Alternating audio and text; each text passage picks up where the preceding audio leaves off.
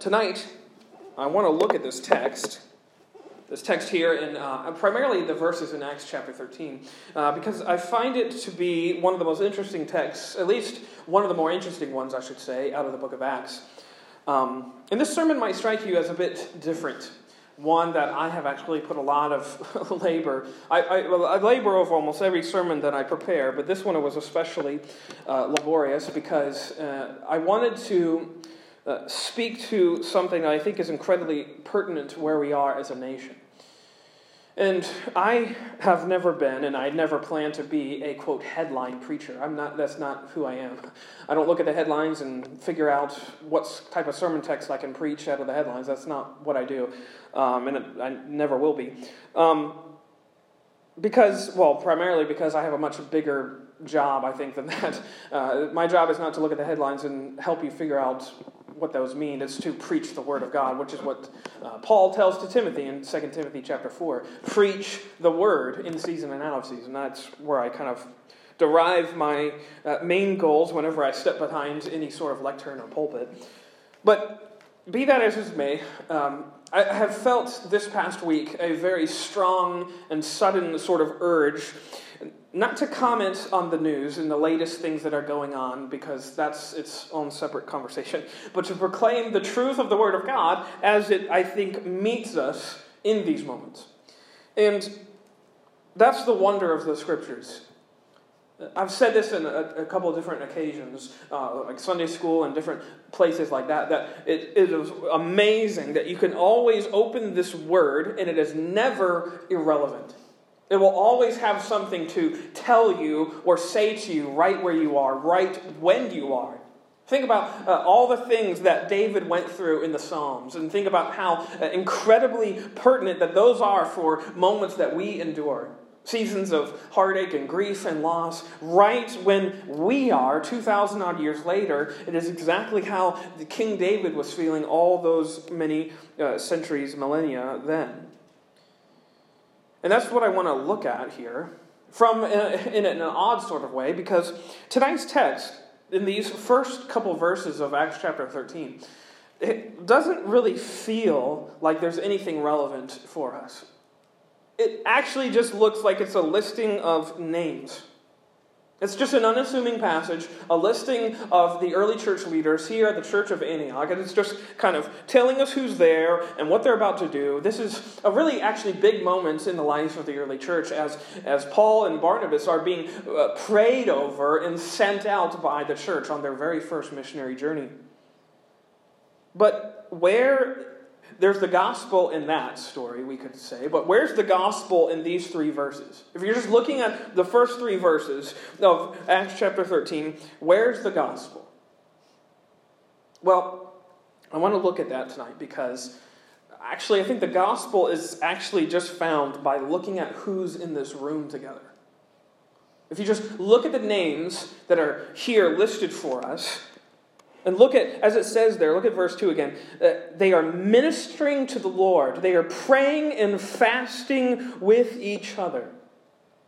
And you look at this register of names, so to speak, and it consists of Barnabas, Simeon, Manaen, Lucius, and Saul, who we know as Paul. These were the very first sort of set of leaders at the Church of Antioch, the sort of new center hub of operations for the early church. It had been in Jerusalem, and here now you'll see this kind of shift. This shift in the narrative, especially in Acts, it'll shift from Jerusalem. The center of everything will kind of revolve around Antioch. You can read that. I think it's in chapter 11, verse 26, where it talks about how the very first Christians were called Christians at Antioch. Here, the center hub of the church is kind of largely shifting to this location. And actually, being far from being just a record of names, just a catalog of who was here at this moment, at this church service, so to speak. Actually, the remarkable thing, I think, is that this listing of names is actually a gospel sermon in and of itself. Especially when you consider that these prophets and teachers, when you consider their lives, consider where they came from and who they are and where they are now. Because these 5 guys that are in this room together, worshiping together, is actually all the gospel that we would ever need, I think. I just want to look at each of these characters, sort of do a character study of each of these guys, quickly, briefly, and then I hope to sort of bring it all home, so we'll see if that happens. So the first guy I want to look at is the first one that's mentioned, Barnabas. Barnabas is a fascinating figure. We first meet him, go with me to Acts chapter 4.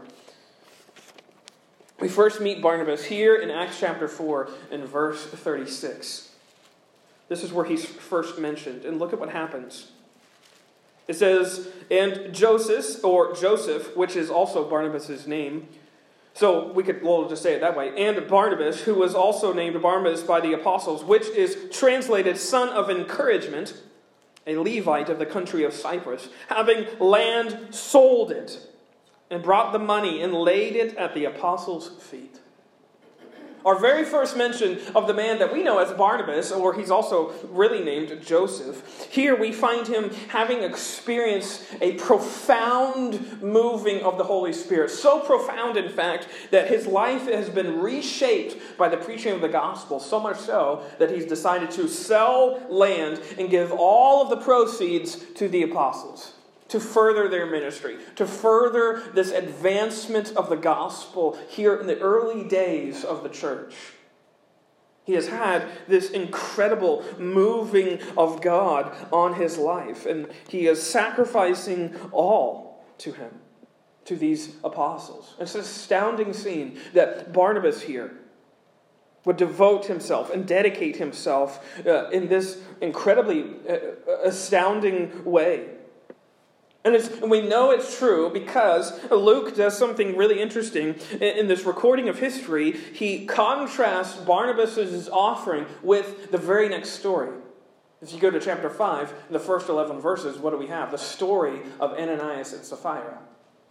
So you have right away this contrast, which is definitely on purpose, so you can know that Barnabas, his offering is genuine, and you want to see a non-genuine, a disingenuous offering, here is Ananias and Sapphira.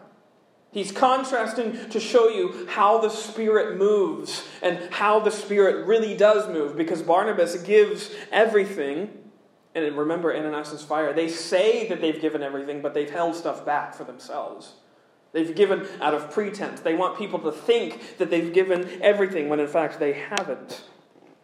And so you see, Barnabas isn't like Ananias and Sapphira. He is devoted, definitely on purpose. He's not driven by gain or greed, or he's not driven by appearing to look more righteous. He's driven only by faith. He's saying here, I have felt this moving of the Holy Spirit. I am faithfully giving all that I can and all that I have to you to further this good news. And this is the first mention of him in the Scriptures. And I love that the first mention also includes this sort of nickname that he's been given by the apostles. His real name is Joseph, and he's been renamed Barnabas, which, as it says there, means son of encouragement. He has felt such a profound moving of the Holy Spirit that his only reputation is known as being one who encourages, who goes around encouraging his brethren. You know, of all the New Testament characters ever recorded in Scripture, Barnabas is the one I want to be known for. One who encourages. One who goes around and seeks to uplift others who are in the ministry, who seeks to make sure that they are lifted up above myself. That's really what Barnabas spent his life doing. This early church leader was known as one who encourages others. I don't really think there's a much better reputation than that. But quickly, look at the next character back in our text in Acts 13. Because I want to make a point about that, but I want to get to this guy first. The last one who's mentioned, Saul. Saul is in this room with Barnabas, worshiping, praying, ministering, serving the Lord here in this church building, we might say, at Antioch. And Saul, of course, is a fascinating character. We know him as Paul. Fascinating guy. We first meet him. Go with me. Acts chapter 7. We're going to be going to a couple different places, so keep your Bibles handy. But I want you to see all of these things and how they lead to this moment in Acts 13. So, Acts 7. This, of course, is the scene of Stephen's murder. The first sort of martyr of the church, we might say. It's a very big moment here in the early days of the church. Look at verse 58. And they cast him out of the city and stoned him, that being Stephen. And the witnesses laid down their clothes at the feet of a young man named Saul. And they stoned Stephen as he was calling on God and saying, Lord Jesus, receive my spirit. Then he knelt down and cried out with a loud voice, Lord, do not charge them with this sin. And when he had said this, he fell asleep. Now Saul, the same young man, was consenting, was agreeing, was approving to his death. At that time, a great persecution arose against the church, which was at Jerusalem, and they were all scattered throughout the regions of Judea and Samaria, except the apostles. And devout men carried Stephen to his burial, and made great lamentation over him. And as for Saul, he made havoc of the church, entering every house and dragging off men and women, committing them to prison. Here's our first introduction to Saul, which is almost a seemingly innocuous reference. It just kind of passes by. They give these coats to this young man, and then it gives us a little more detail about this young man who proceeds, as it says, to make havoc of the church. He's wreaking all kinds of destruction on the early days of the church. And yet we know we can turn to Acts chapter 9, that Saul is miraculously converted. God meets him, by the way, on the road to commit more treachery. He's on the road with papers in his hands to go about wreaking more persecution on the road to Damascus, and that's where God saves him. That's where God interjects himself into Paul's life and radically changes his life. We know this story. He repeats it 3 times in the book of Acts alone. We have it for us in chapter 9. He repeats it in chapter 22. He repeats it in chapter 26. He repeats a little bit of it, too, for us in Galatians, in the letter to the Galatians. He repeats it again in 1 Timothy a little bit. This is obviously something around which Paul's life was centered. He went all back to that moment and saw it for what it was, an incredible moment of grace in his life, where God rescued him out of committing more treachery against the church. And you think about Paul's life, it's staggering to me that Paul would use that man, Paul, that God would use that man, Paul, as it says in chapter 17 of Acts, verse 6, to turn the world upside down. He uses Paul. Think about this.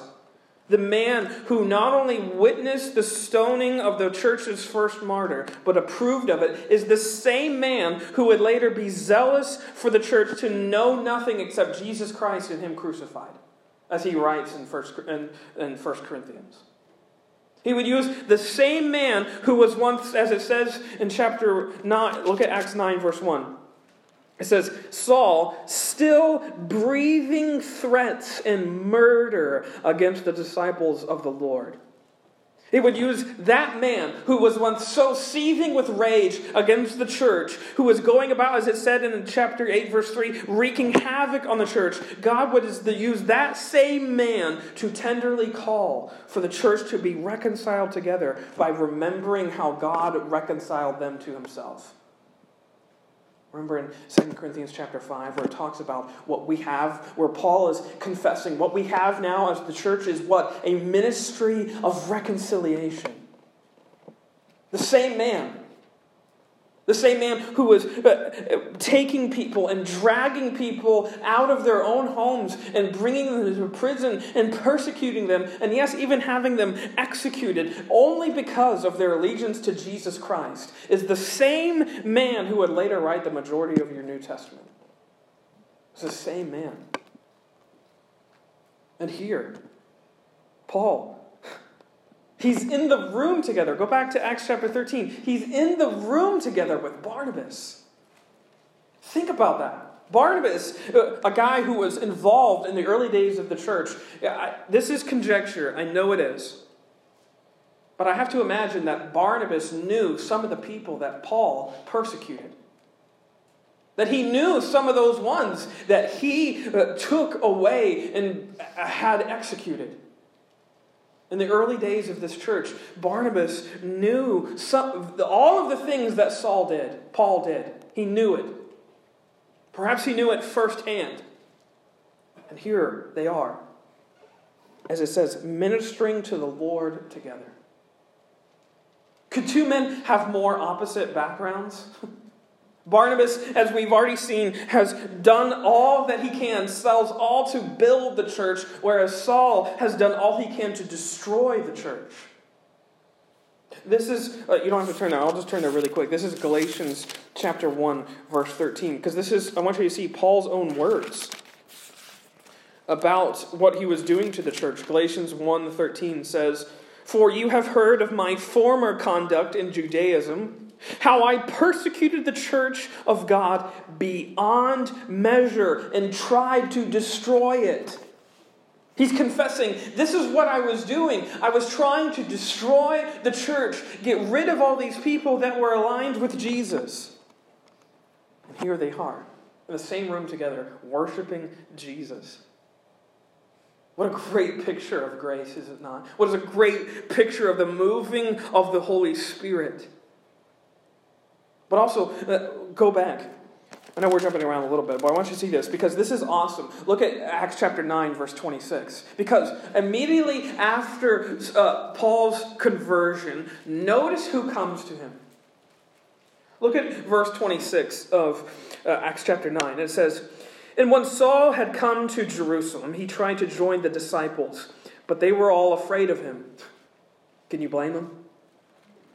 You can't blame him for being afraid of this guy. Look at what it says. "And they did not believe that he was a disciple." They didn't believe it.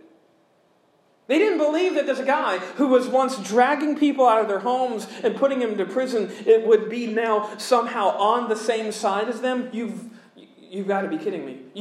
Who brought you here? And look what happens. Look, but Barnabas took him and brought him to the apostles. And Barnabas, declared to them how Paul had seen the Lord on the road, and that he had spoken to him, and how he had preached boldly at Damascus in the name of Jesus.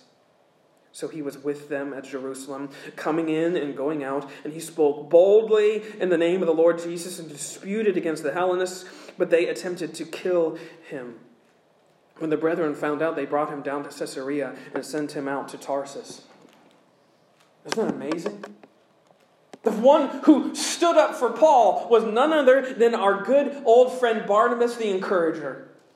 You want an example of encouragement? How about bringing this one who was once wreaking havoc on the church and confirm him in front of the other leaders of the early church and say, no, this guy is for real. He has got it down. He's genuine in what has happened to him and in his life. Barnabas stood up for Paul.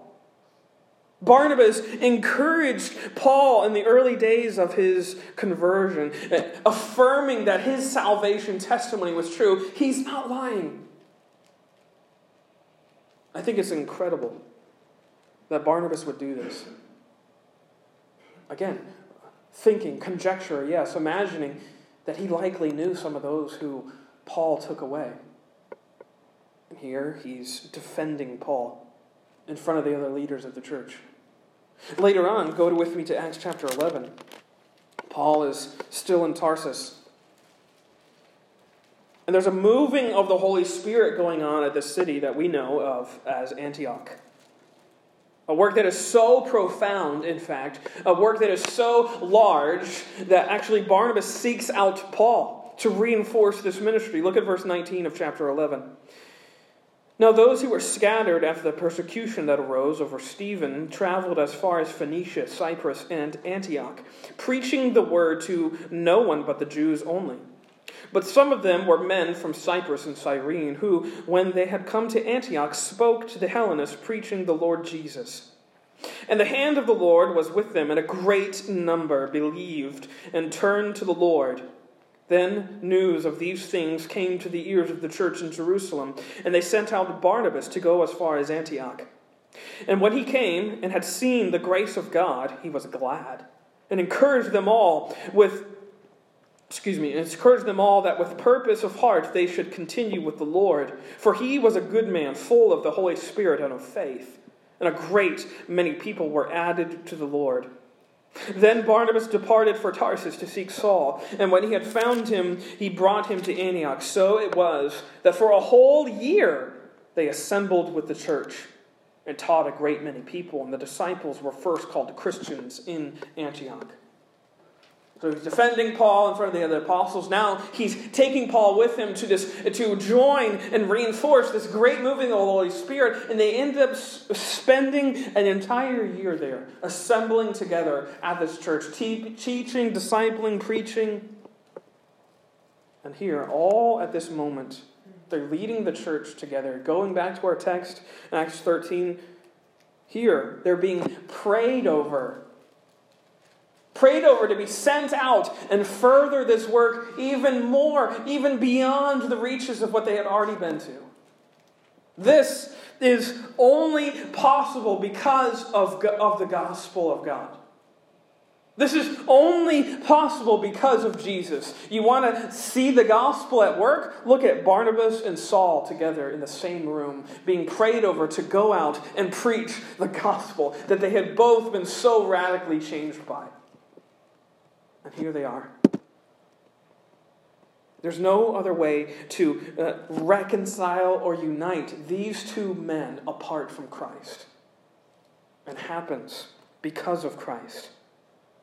Look at the third guy. Back at our text. I want to look at the guy, Manaen. There was prophets and teachers here of this church, and among them was this man named Manaen who had been brought up with Herod. I think Manaen was one of the most fascinating characters of the Bible, and in fact, despite the fact that he is only mentioned here in this verse, this is his only mention in the entire Bible. Verse 1 of chapter 13 of Acts. And yet, despite that, I think he has one of the most revealing descriptions of anyone in the entire Bible too. Because it says that this is Manaen who had been brought up with Herod the Tetrarch. And by the way, this isn't merely to suggest that he was just a childhood friend. This is his sort of bosom buddy from early childhood, a close comrade, so to speak, that he grew up with. Actually, no, this is much more. The Greek word for brought up actually means to nourish or to nurse. And the idea is that Manaen was actually raised with Herod as a part of the royal family.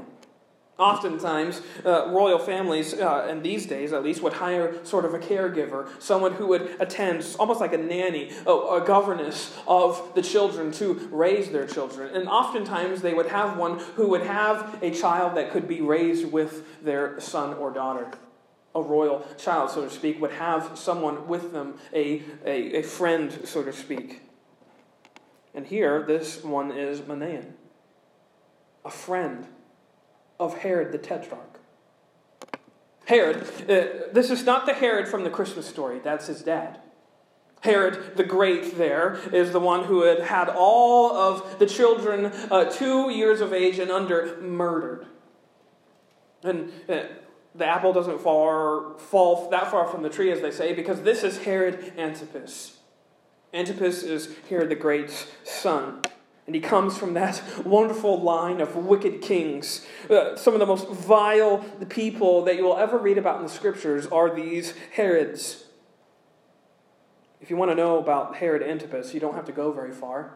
You can read about him throughout the Gospels. This is the Herod who married his brother's wife and had a daughter with her.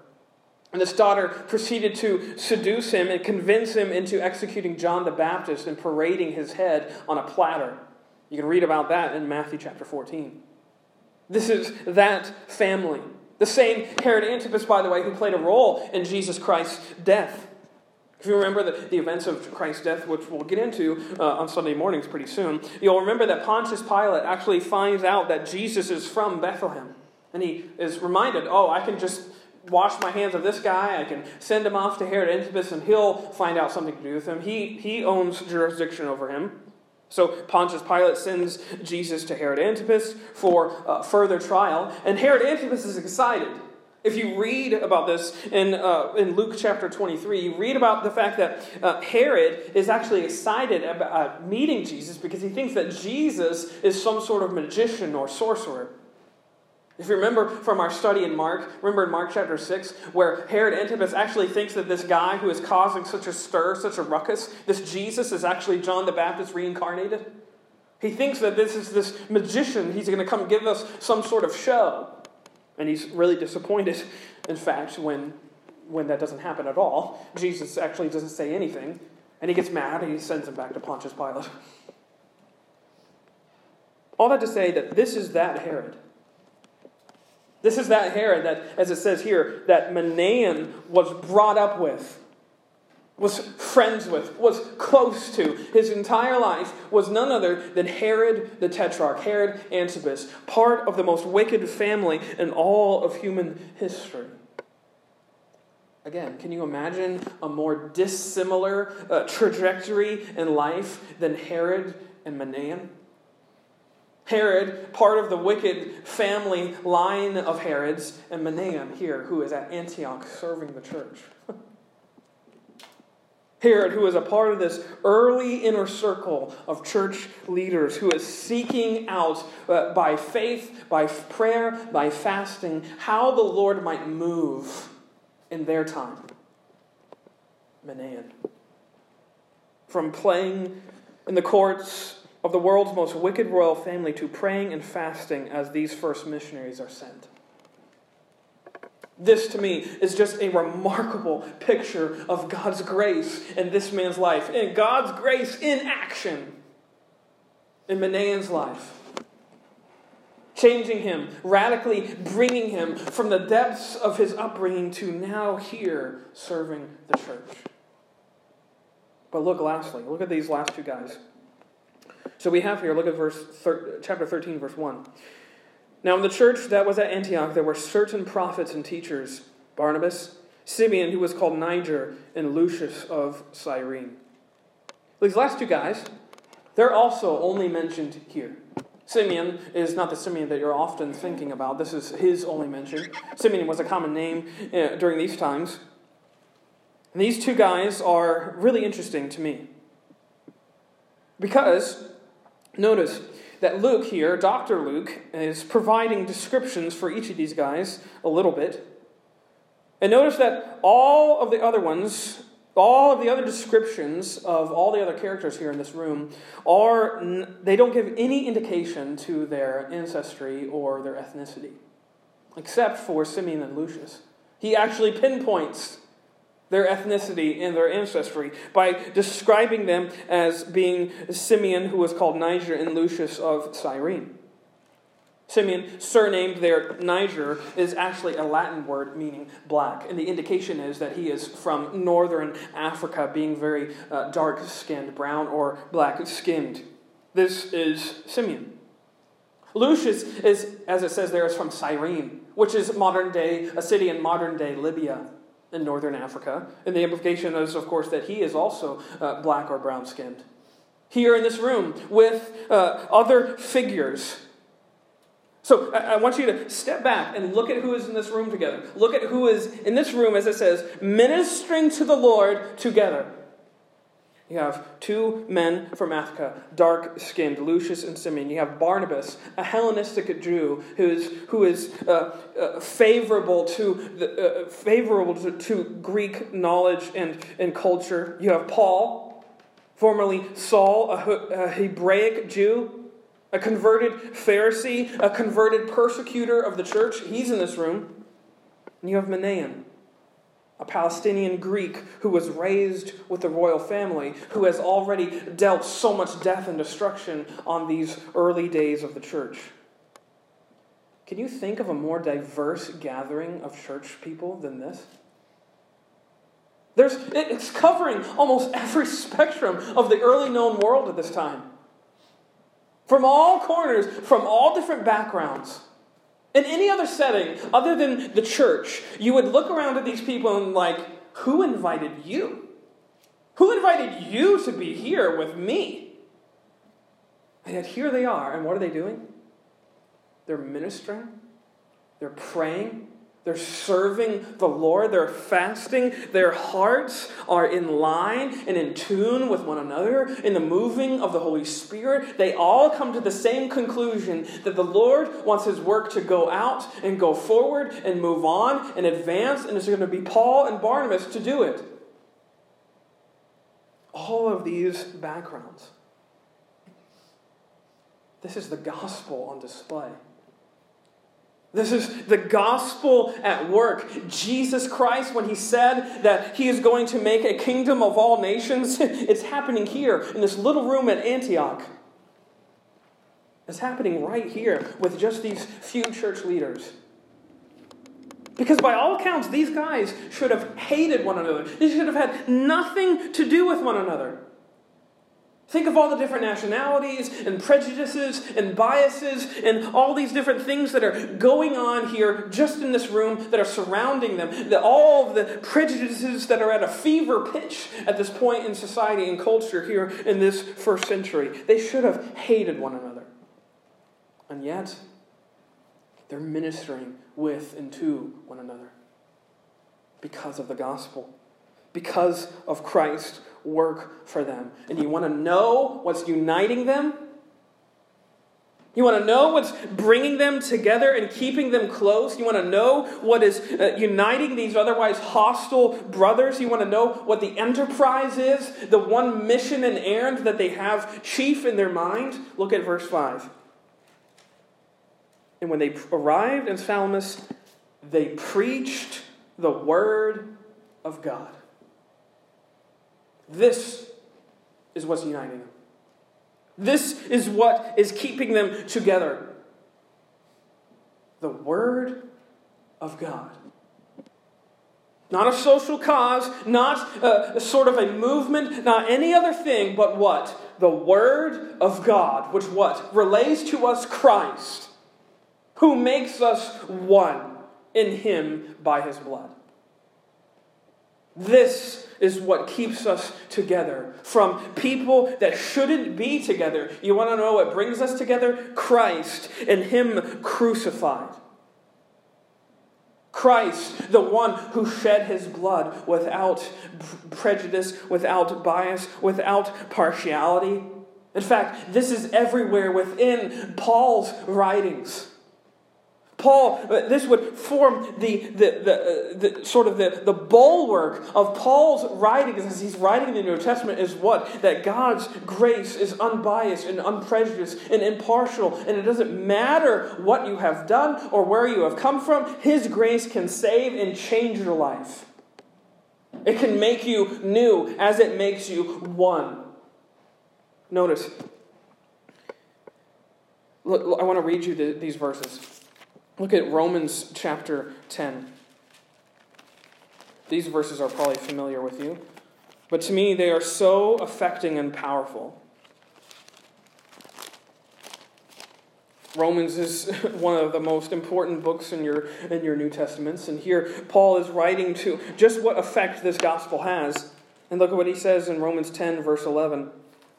For the Scripture says, whoever believes on Him will not be put to shame, for there is no distinction between Jew and Greek. For the same Lord over all is rich to all who call on Him. For whoever calls on the name of the Lord shall be saved. You know what united these early guys? The Word of God, which contains the power of God to save sinners from their sins, notwithstanding, disregarding any sort of background that you have or any type of bloodline that you are born with. The only thing that matters is faith in the God who is, as it says there, is rich to all who call on Him. This is what is mattering to Paul. This is what is mattering to those men in the early days of Antioch. That the faith that justifies is disinterested in ethnicity and ancestry and paternity, where you came from, how you grew up. The faith that justifies is faith that justifies one and all, because Jesus is the Savior of all. He's the Savior of everyone, as it says there, who believes. Look at Galatians chapter 3. I'll just read you these verses. Galatians 3, verse 26 says this: "For you are all sons of God through faith in Christ Jesus. For as many of you as were baptized into Christ have put on Christ. There is neither Jew nor Greek, there is neither slave nor free, there is neither male nor female, for you are all one in Christ Jesus. And if you are Christ, then you are Abraham's seed and heirs according to the promise." You want to talk about a radical change of how to think about the Scriptures? This right here is remarkable that Paul would say this in the early days of the church, when Jewish national pride was at almost an all-time high. He's saying that, yeah, you Gentiles, you can be brought into Abraham's seed too. How? By faith in Christ. You can be made part of the family of God, partakers of the promise. How? By faith in Christ. This is the word that Paul, I would rightly say, is possessed with. It's filling his blood, it's filling his veins, and is spilling out of his mouth. He can't even write enough about it, that this faith makes all of us one in the family of God. All because of Jesus, who, yes, came as Israel's king, but he died as the world's Savior. He came fulfilling all the promises, and he died saving, or making possible, I should say, the salvation of everyone who calls on him, everyone who believes.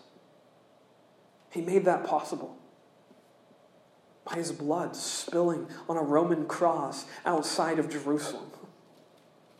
Jesus made that possible. And this is what is so remarkable about that scene, is that what is uniting them? That Word of God. The gospel of Christ Jesus, which announces to sinners that they can be reconciled to God, which in turn can allow us to be reconciled to one another. Let me read you these verses. You can turn there if you want. This is from Ephesians. It's a longer paragraph, but it's so remarkable to me. Ephesians chapter 2, look at verse 11. "Therefore remember that you, once Gentiles in the flesh, who are called uncircumcision by what is called the circumcision made in the flesh by hands, that at the same time that you were without Christ, being aliens from the commonwealth of Israel, and strangers from the covenants of promise, having no hope and without God in the world. But now in Christ Jesus, you who were once afar off have been brought near by the blood of Christ.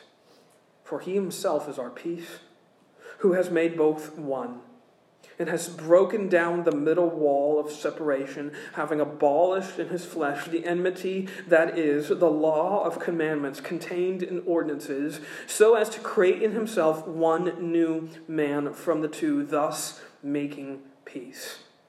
And that he might reconcile them both to God in one body through the cross, thereby putting to death the enmity.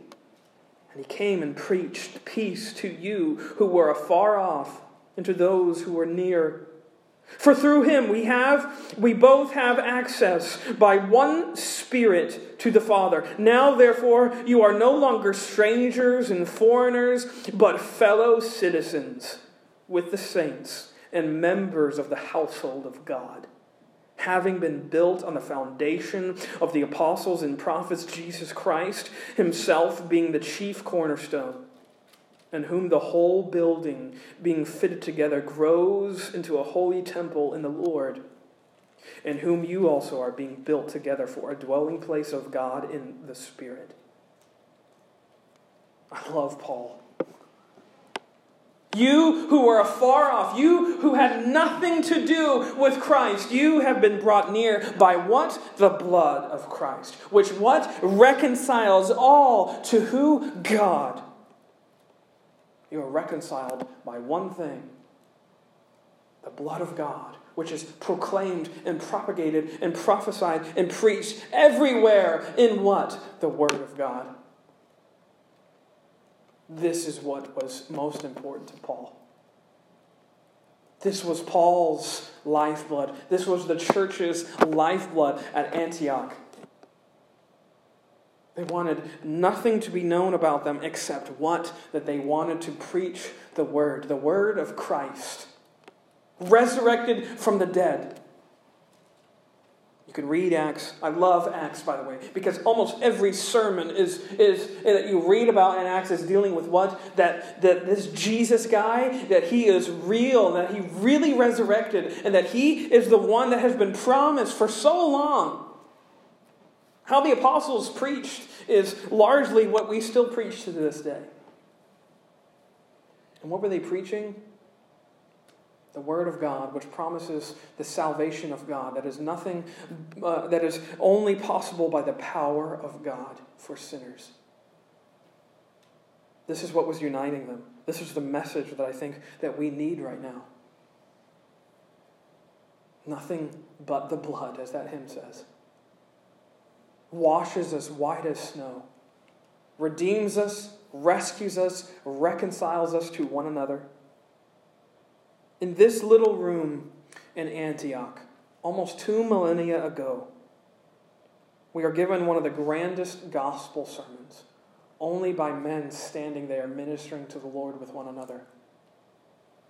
And the sermon is this, that regardless of your background or your bloodline, God's power to save is far bigger than you can ever imagine. He can bring from the depths of the deepest darkness His brightest lights. He's done that in that room. He does that even now. He's still doing that. So I imagine that if they were to ask each other, if these men were to ask each other, who invited you? And you know what they'd say? Jesus. Jesus invited me to this room. He invited me by His blood. And now here we are, going out to tell others about that blood. May that be what we are known for. May that be our reputation. May that be our only hope. Let us pray.